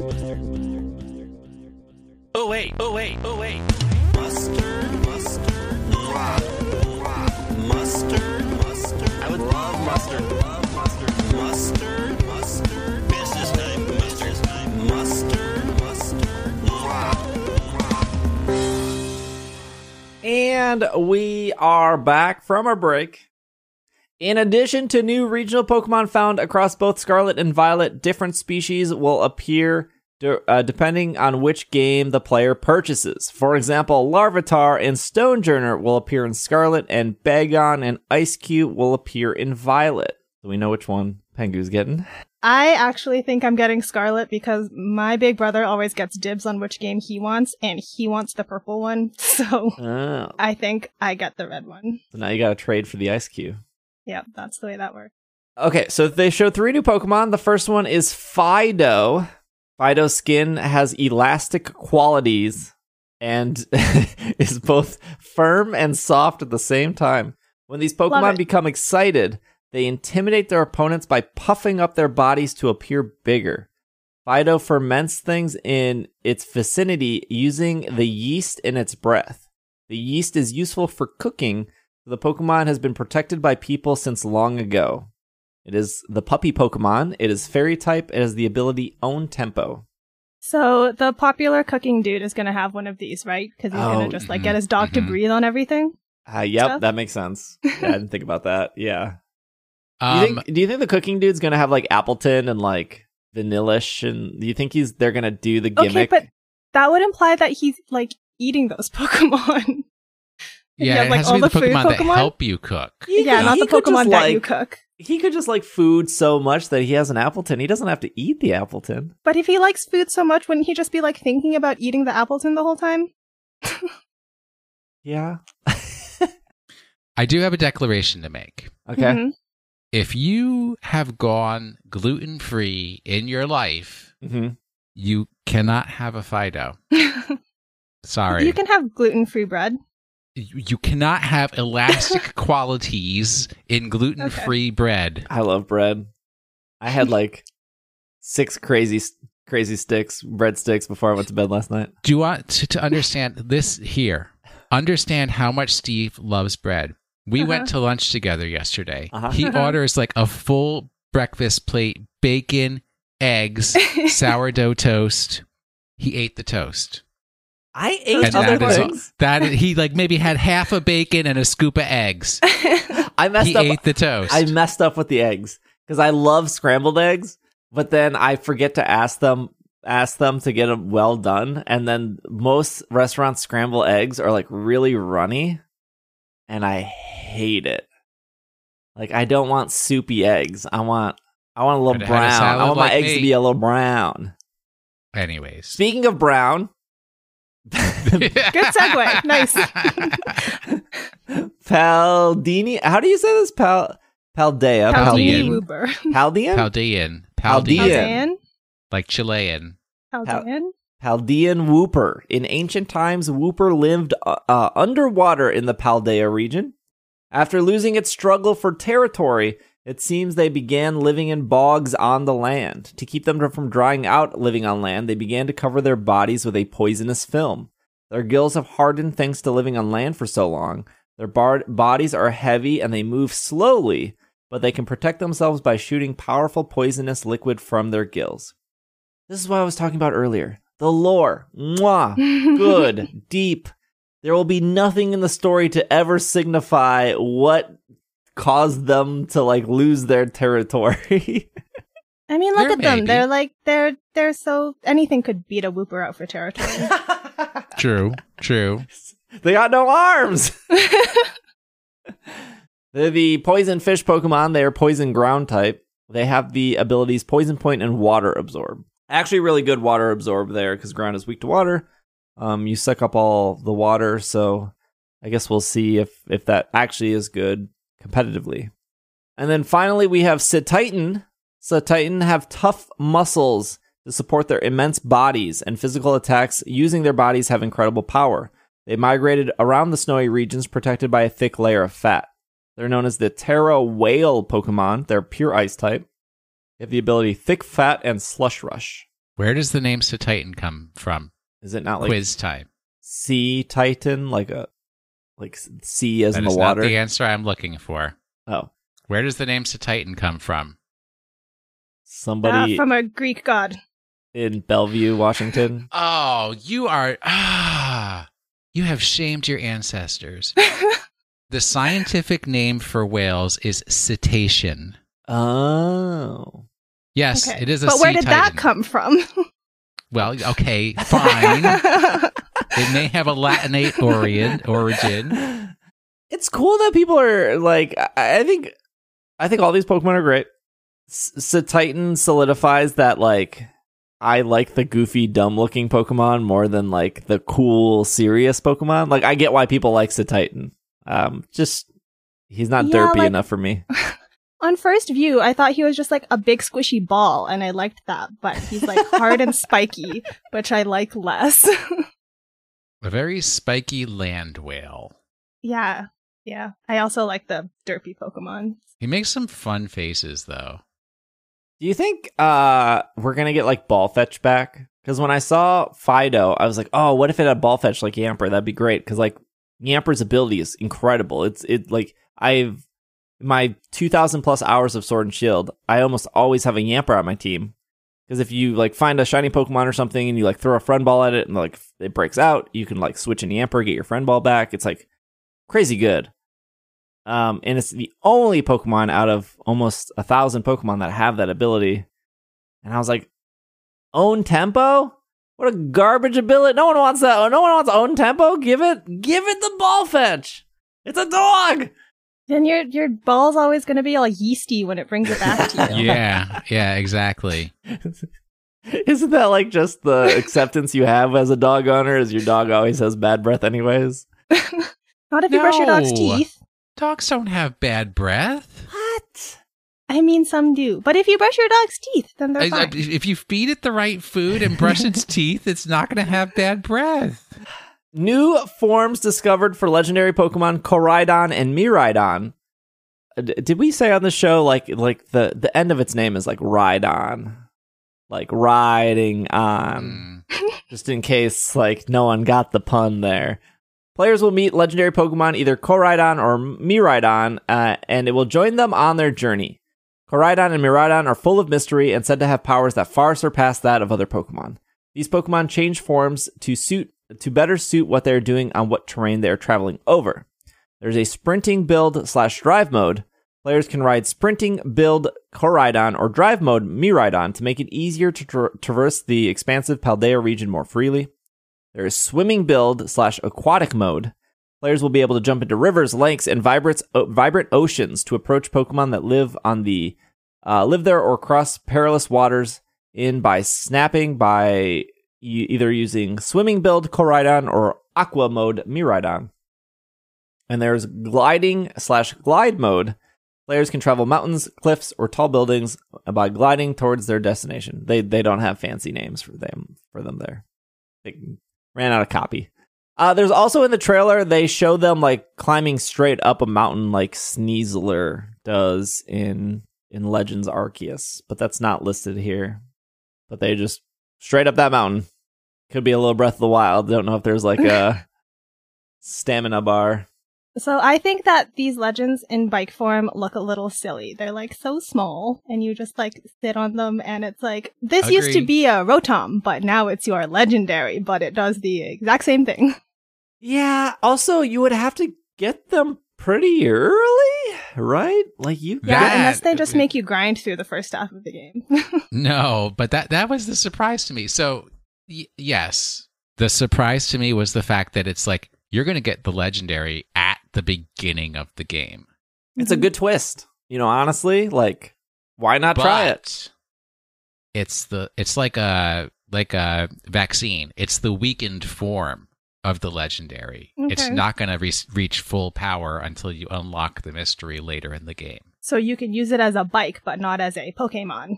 until you Yeah, that's what I unlock think its too. Pokemon powers. I don't think you Okay, can that use makes it as a sense. Pokemon. Do you think it's the treasure? You've been riding on the treasure the entire time? Mm-hmm. No, the treasure's in the Eevee backpack. Oh, yeah. The treasure is the adventure you had along the way. Do you think I'll somebody be at the so mad if that's the treasure. Do you think somebody at the Pokemon company like finally got around to watching One Piece and they're like, I like that. Let's put that in our game. Let's find the One Piece. I love that Koraidon has wheels, but then runs on all four. I'm very into it. It's so dumb, and I was on Team Miraidon from the start. I was like, he looks cooler, has like a spacier theme. Love the color purple. And then they just show Koraidon like not using his wheels, and I'm like, I'm in. I think they've made him better. Arguable. I mean, I didn't even pay attention to it because I was just focused on the one that mattered to me. Yeah, I do think it's interesting for them to be like, here's the legend so early, assuming that you get the bike before the second gym in Sword and Shield. You can't traverse water until after the sixth gym, if I remember correctly, before Piers. But you do get the bike relatively early in most Pokemon games. I would be curious if so something that's probably not going to happen that we've learned from Legends Arceus, but we can be hopeful. Like, what happens when you own both games? And I trade my Miraidon into my copy of Scarlet. Can I opt to ride him instead of Miraidon? Because I now own both. Is probably not, but why not? That makes sense. Because when I caught a shiny Weirdeer in Legends Arceus, I was restricted to ride my non-shiny Weirdeer. Because you were riding the sacred Pokemon of the clan, not just any Weirdeer off the block. That's a big difference. That's the name of my new band, Weirdeer off the block. So if you like transfer your dragon bike dude into home, do you just have to walk everywhere from then on? Oh yeah, that's a good question too. That was a thing in Sun and Moon though. If you got rid of your Lunala or your Solgaleo, you couldn't use them to change the portal. So like I left a Solgaleo and Lunala in my copy of Ultra because it was like, well, if I go back to these games and then I need to change like the time of day with the portal, you need those Pokemon to change the portal. So yeah, I don't know. That's a good question. What if you release your Koraidon and then you're like, I can't race anymore. I let him be free so all four legs can run. What if you're like on an island and then you get rid of your dragon? Does that mean you're just stranded on the island forever because you can't traverse the water? Mm-hmm. Well, I do. Yeah. Well, like I think that does go in part of like it's probably not your Pokemon until the end, right? Like, but like if it then becomes your Pokemon at the end and then you release it, do you just they just magically pop up for you to like fly around? Another question I have is, can I ride different Pokemon? Because if I'm going to race other people and all four of us own Scarlet and we're all running on Koraidon, what if I want to ride a Lechonk? What if I want to ride like whatever the evolution of Fido is? Because that's probably a bigger dog to ride on. Hopefully not as lame as Bolton. I feel like you're not going to be able to ride other stuff. I feel like they would have told us. The video that we see, it is Miraidons and Koraidons. And also they made it like you can ride it on the land, you can ride it in the water, it can fly, it can climb, like it can do everything, it sounds like. So what a downgrade. In Legends we got like 5 creatures. In this game we just got 1. This is open world. And if we assume that there's a third one, to be fair, Sword and Shield, there was not a third doggo.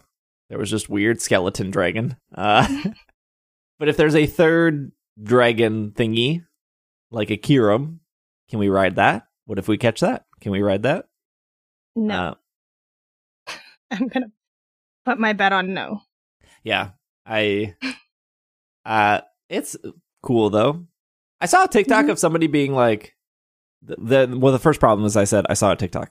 But they were like, True. How have we advanced in Pokemon worlds? Like in Galar, we have like these trains and we have like these Corviknight buses and in this game, we were just riding a legendary Pokemon.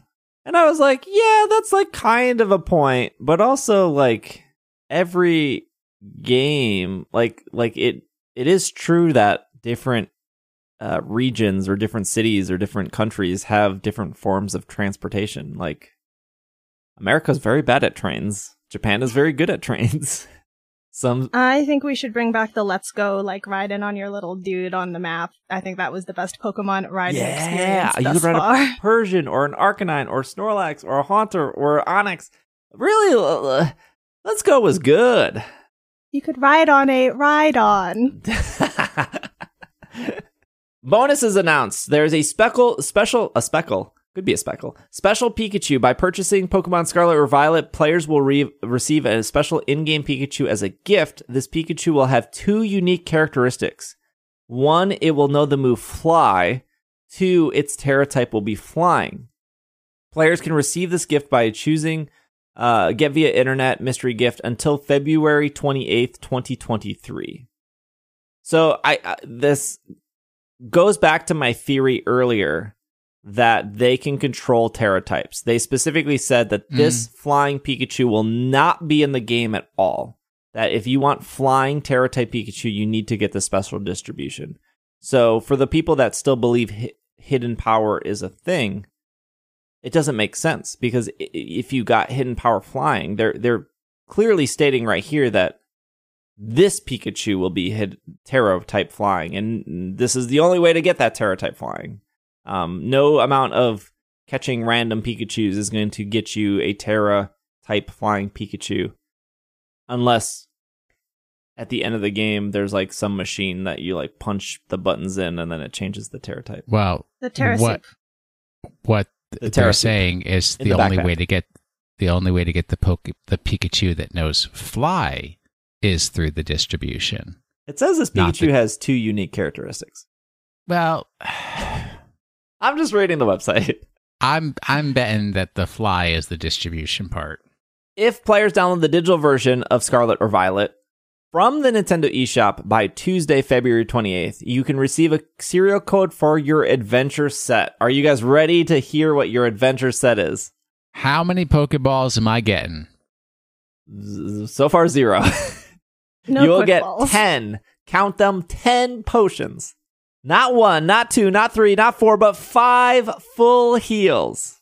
If you think 1 revive isn't enough, you're correct. They're giving you 3.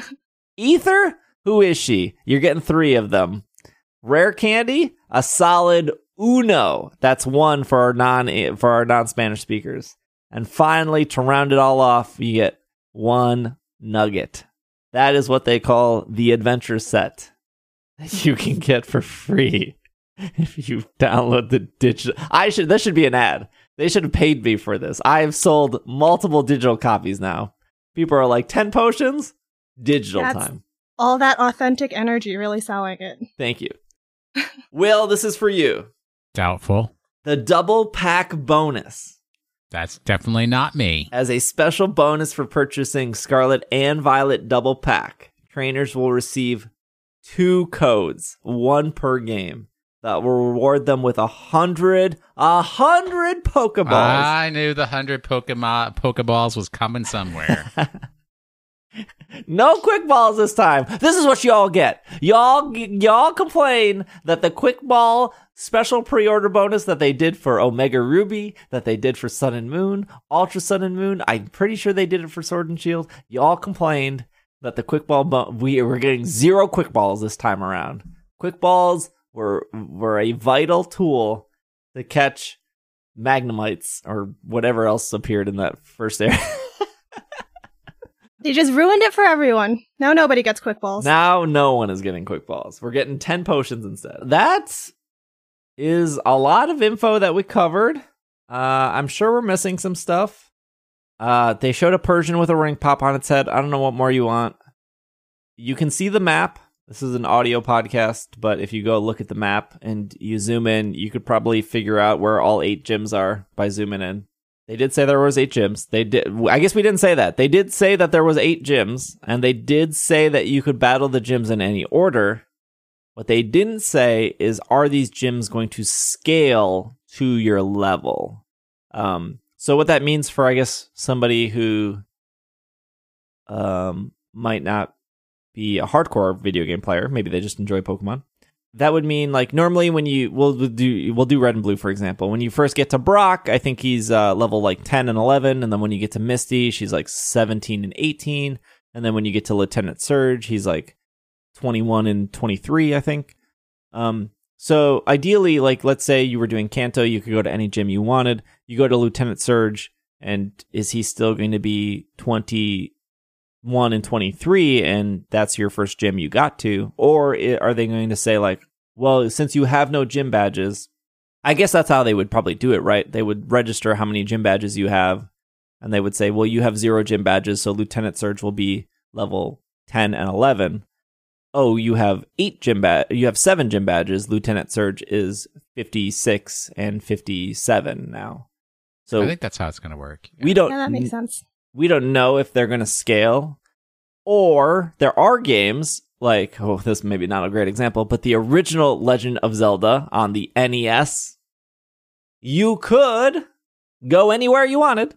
You could go to the hardest dungeon right away. You would probably die a million times because you only have 3 hearts. But you did not have to do those dungeons in that order. You could do Dungeon 1 and then Dungeon 3 and then Dungeon 4 and then go back to Dungeon 2, technically, in that Zelda game.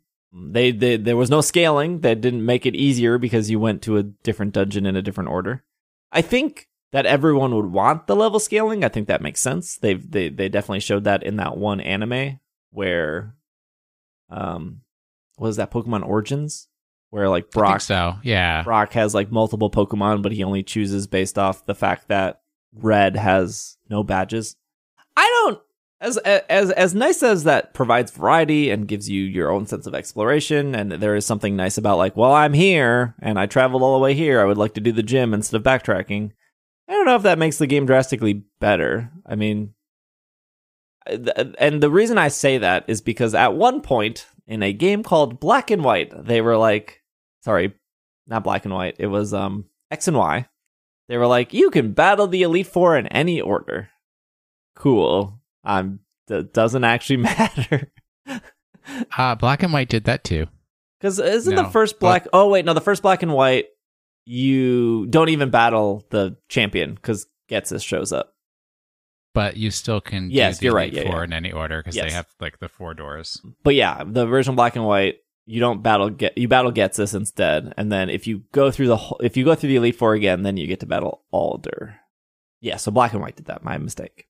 But yeah, that never, like, I don't know, like, maybe you guys can speak differently, but I would walk into, like, X and Y, or I walk into Sun and Moon, and I would be like, I'm just gonna go left to right because does it really matter if I start right to left? I mean, like, I gotta battle them anyways. Yeah, it matters because whoever your worst matchup is, you want to go against first while your Pokemon are strongest. And then, because you walked in with like 1,000 full restores.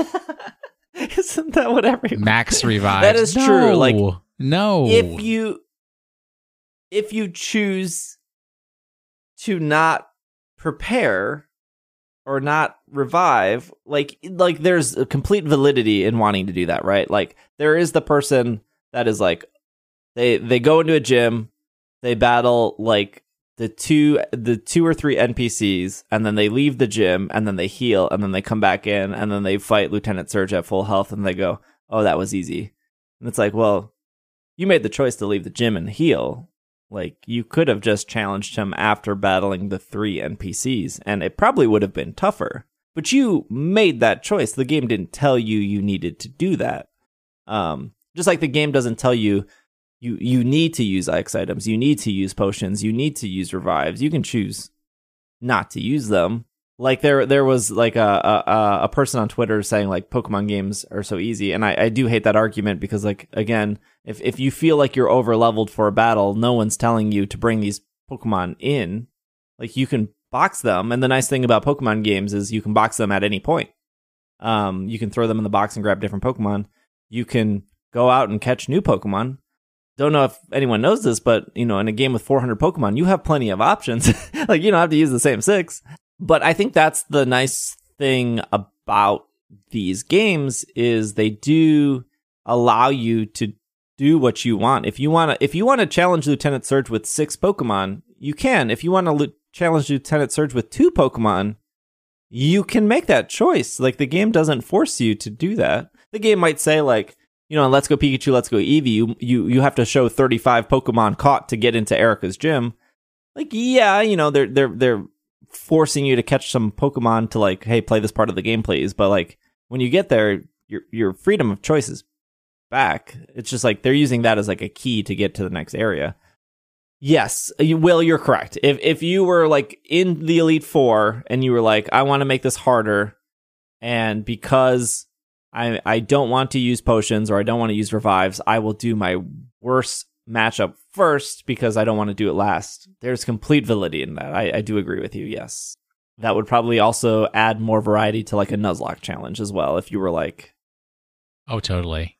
Oh, man. Nuzlocks in this region are going to be nightmarish. Yeah, so I guess for a Nuzlocke, Absolutely. if your first Pokemon was Fido, you're probably like, I'm going to go to the Dark-type gym because I have the advantage there, and hopefully by the time I get something else, then I could go to the Steel-type gym where, Fido wouldn't be that great.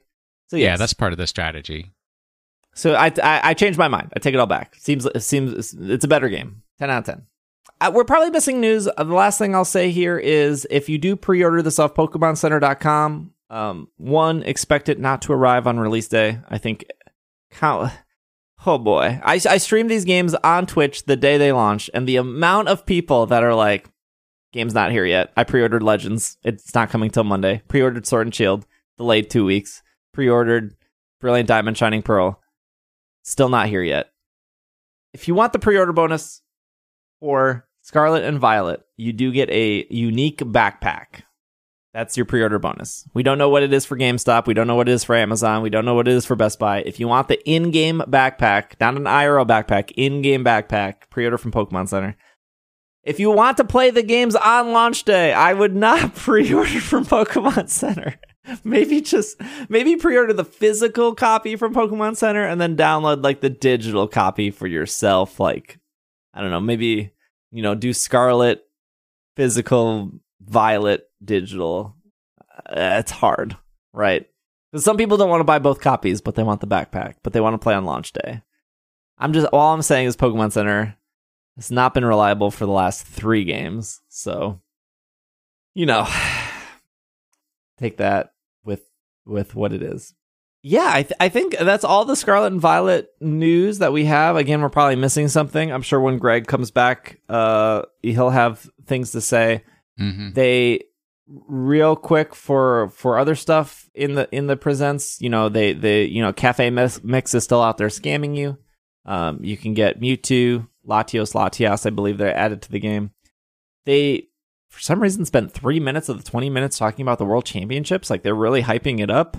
They even showcased that Pikachu trophy. The trophy. Like, it was like literally. Well, they're excited to have it again. Like 6 people in the entire world are going to have this trophy, but they're like, look at this trophy. I expect we will get, maybe a new Pokemon or something at Worlds, which is in about 2 weeks. For Unite, they announced the Pika Party, which is going on for the next month. Also, Buzzwole is now in the game.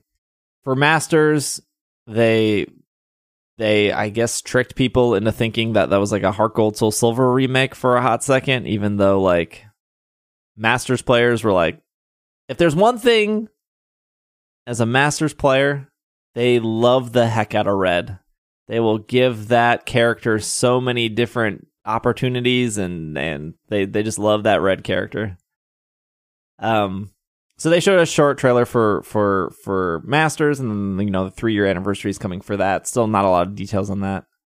And then for Pokemon Go, they were like, hey, Sapporo is happening this weekend. International travel still not allowed unless you go in a travel group that wouldn't let you go to Pokemon Go, or unless you have specific business, which...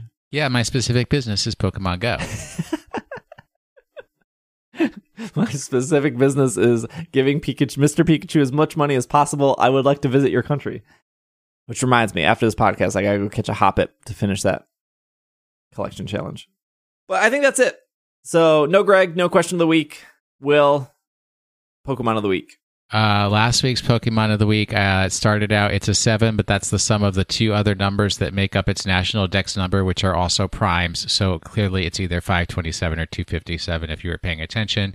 And its name sounds like the other Pokemon of which it was made in interpretation, and so far, unlike that other Pokemon, it does not have a third evolution, but you also need high friendship to achieve its final evolution. It's Swoobat. Blaziken. No, Blaziken doesn't sound like anything and is not an interpretation of any other Pokemon. It is Woobat, correct. But it was 257. Well, then I guess that wasn't the right one. You had a 50-50 chance there. Why did you pick Woobat?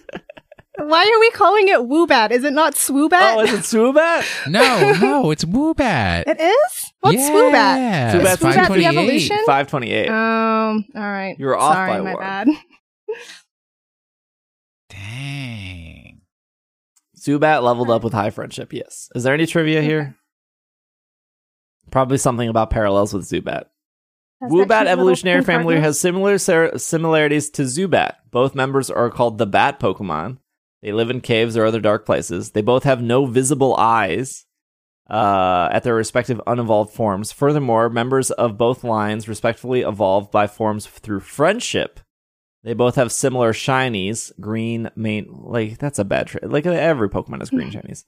Woobat and Zubat also have somewhat similar English names, both rhyming with prefixes of bat, both rhyming prefixes and bat as the suffix.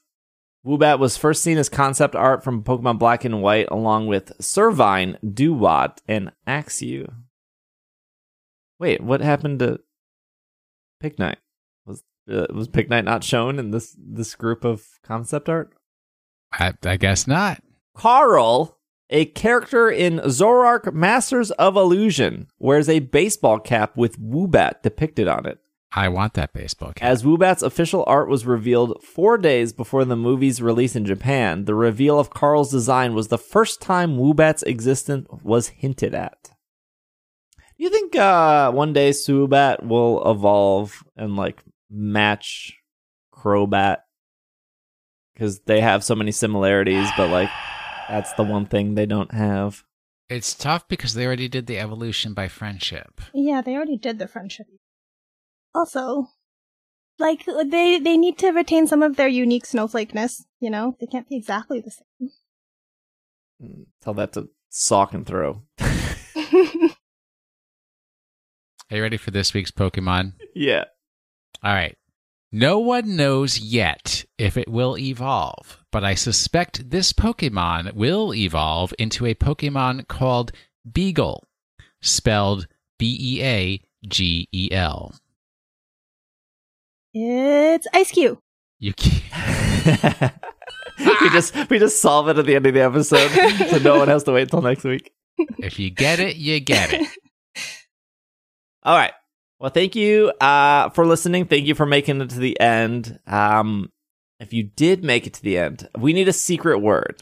What's our secret word for the Twitch people? What did you call bead? Bleep, flop, bloop. What did I call Beeb? Did you call him Boggle or something? Beeble. Come into Twitch and say Beeble. Beeble. Got it. That'll be our secret word.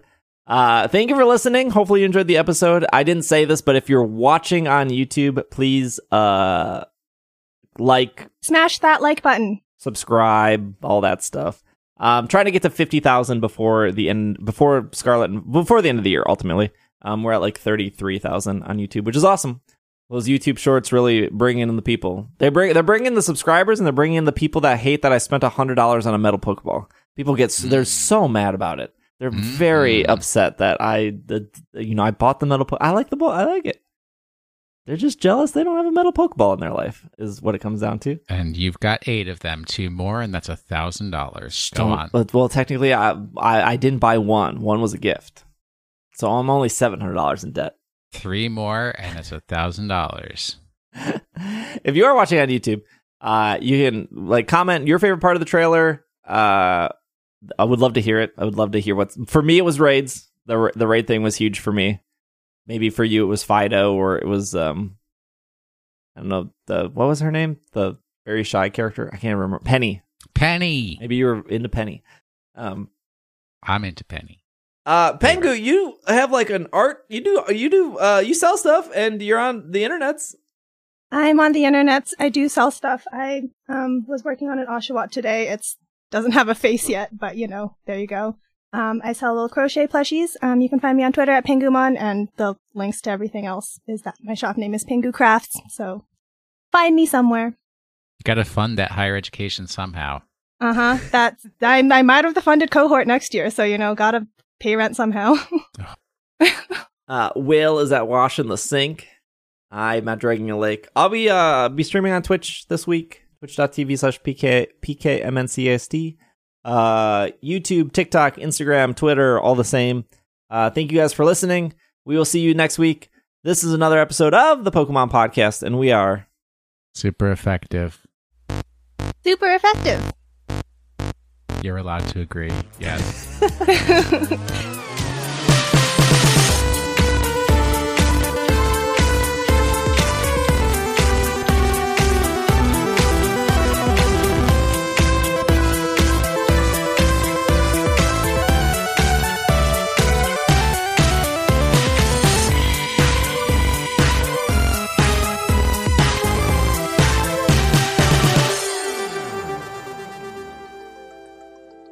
This podcast is made possible because of our patrons. A huge shout out to our producers on Patreon, starting with Steven, Sean, Matthew, Kay, Jessica, Brian, Stuart, Ryan, Nate, Bovine, Catherine, Casey, Josh, Gray, Carlos. And a huge shout out to our executive producers of Steph, Spencer, Courtney, and Brady. You too would like your name read at the end of the episode, or you just want to support to get ad-free episodes or bonus episodes, you can head over to patreon.com/PKMNCAST. That is patreon.com/PKMNCAST. Thank you all for your support, and we will see you all next week.